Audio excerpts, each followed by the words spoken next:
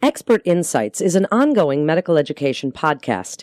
The Carle Division of Continuing Education designates that each episode of this enduring material is worth a maximum of 0.25 AMA PRA Category 1 credit. To collect credit, please click on the link and complete the episode's post-test. This podcast forum is brought to you to share expertise and insights within our integrated delivery system to help us improve the health of the people we serve and achieve world-class accessible care. This is Expert Insights. Here's your host, Melanie Cole. Today we're talking about women's health, screening for and management of cervical dysplasia. My guest is Aubrey Hudson. She's a physician assistant in obstetrics and gynecology at the Carle Foundation Hospital. Aubrey, let's just start with a little bit of the prevalence of cervical dysplasia and what is different about what we know about this disease today. So the prevalence of cervical dysplasia and cervical cancer, we would want to differentiate. Cervical cancer rates have dropped dramatically in the last number of years as we have integrated cervical cancer screening. Cervical dysplasia is not uncommon, and the good news is most of the time, low-grade cervical dysplasia actually will resolve on its own without much intervention. Let's talk about the current screening guidelines. What's going on today? So as of 2013, the American Society for Colposcopy and Cervical Pathology came out with new guidelines that really upended what we were used to. Historically, we had been using just the Pap smear done every year for all women and starting when they were first sexually active. Currently, the recommendation is for screening starting at age 21 and screening through the age of 65 with a few stipulations. Women who have had a hysterectomy, who have not had any history of CIN2 or greater, can discontinue Pap smears. Also, women over 65 have to have met certain guidelines in that they have not had CIN2 or greater within the last 20 years, and that they have had a certain number of negative screening PAPs done within the last 10 years. That information can be referenced both out of the Pap smear order. There is a link to when you can start and when you can discontinue PAPs within the EPIC order here at Carle. There's also a smart phrase that is called .PAP collection, and it is embedded right in that smart phrase as to when it is appropriate to discontinue a Pap smear.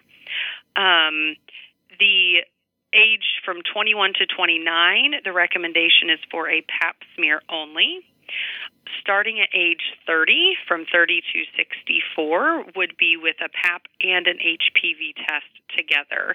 This really improves catching the HPV positive women that might have a negative PAP but actually still have cervical dysplasia. There is gaining some more steam for primary HPV screening done in the 25 to 29-year-old population. We have not started to institute that greatly in our department, but I do think that's something we're going to see gaining steam in the near future.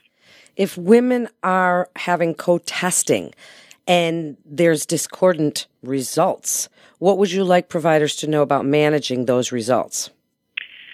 That's a great question. So HPV 16 and 18 really get highlighted, and those positive tests are going to go straight to colposcopy regardless of their PAP result. And I actually, for the others, I think the harder ones are the HPV other group is positive, or the PAP is ascus and the HPV is negative. Those really do take a little bit more digging in. I think the most important thing in interpreting those is knowing what the history is. If this woman has never had an abnormal PAP, it may be managed one way.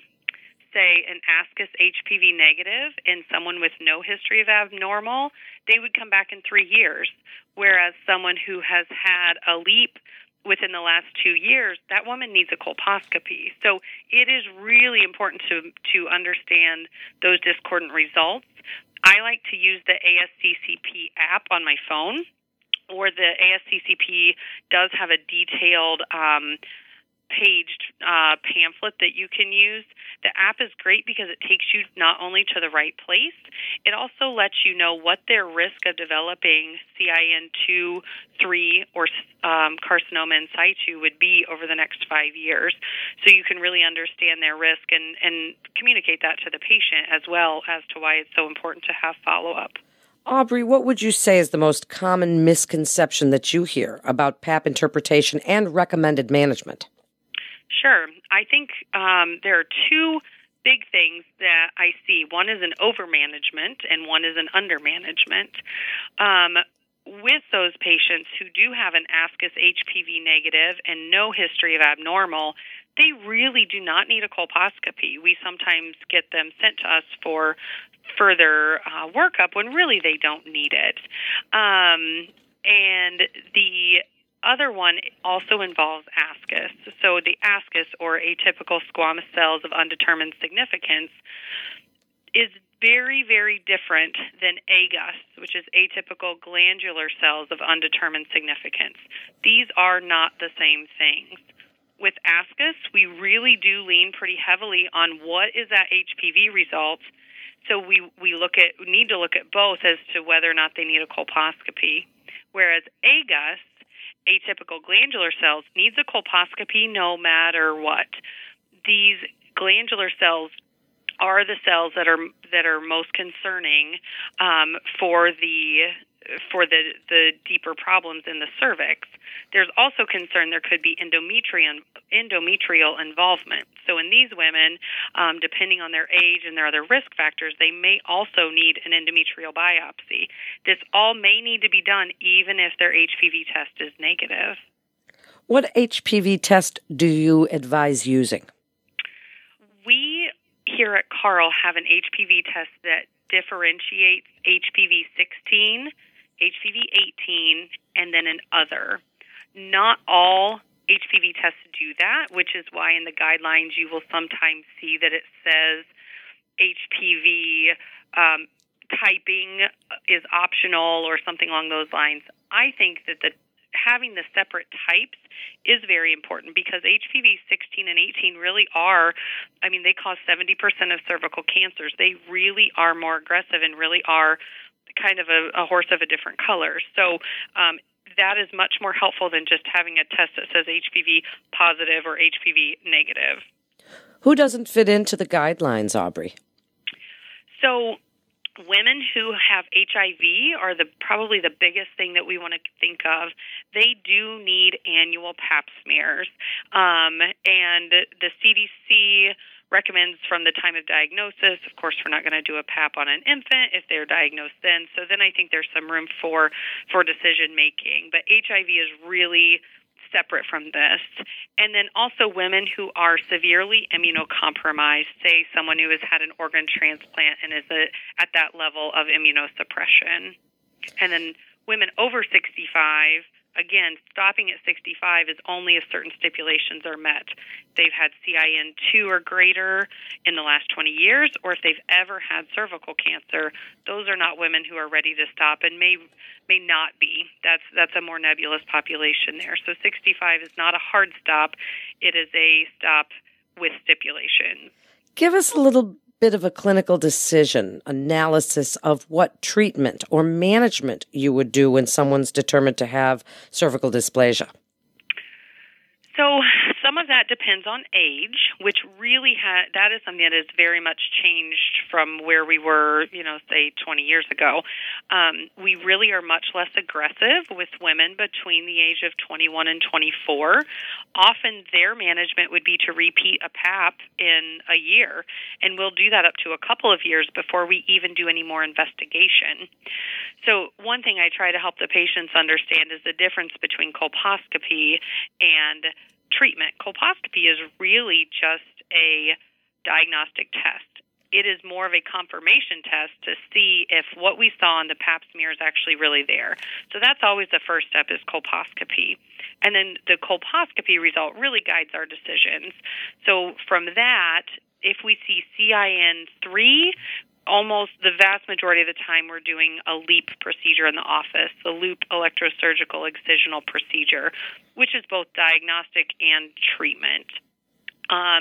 If we are seeing persistent disease after a LEAP, then sometimes we will move to a cone biopsy, which is done in the operating room, and hysterectomy is the ultimate treatment if we have dysplasia that is not treated with these local approaches, though the vast majority of the time, if caught early, the cervical dysplasia can be managed mostly in the office and with close follow-up, usually with these less minor, less invasive treatments. In your opinion, Aubrey, where do you see immunization fitting into this picture of diagnosis and testing and management and co-testing? Where do you see that going? I think eventually our guidelines will change in regard to women who have had the HPV vaccination, especially if it was done before sexual activity, and now we have the 9-strain vaccine. So I think eventually we may see the guidelines let up potentially for the younger women or change or maybe even management. But I do think that we are seeing less HPV 16 and 18 with the women who have been vaccinated versus not.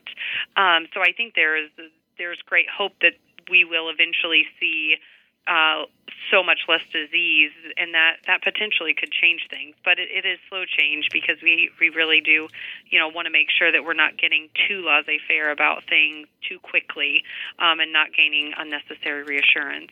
Wrap it up for us, what you would like other providers to take away from this segment and really as far as screening and management of cervical dysplasia. I think it's both exciting and frustrating that cervical cancer is so much less problematic if we can catch it in a dysplasia stage. So it's really important to let women know that. And if they're there for something and you see they are overdue for a pap smear, if you don't feel comfortable collecting it that day, set them up. Don't let them walk out of the office without an appointment for a physical so you can do their pap smear. Sometimes their only entrance into the medical world might be at a convenient care visit or at something else. And I understand that there are a lot of other things pulling at us, but using the health maintenance activity to see, hey, are they due, and letting them know you are a young, healthy woman, but this is something that is potentially very, very early treatable if we catch it. So I think it's the role of the vaccine is exciting. We have a disease, a cancer that we may be able to prevent with vaccines, but it's still trying to catch all those and letting the public and letting everyone know how important it is. Thank you so much for being on with us today and sharing your expertise in explaining the screening and management. Thank you again. You're listening to Expert Insights with the Carle Foundation Hospital. For a listing of Carle providers and to view Carle-sponsored educational activities, please visit carleconnect.com. That's carleconnect.com. We hope the information gained will be applicable to your work and life. This is Melanie Cole. Thanks so much for tuning in.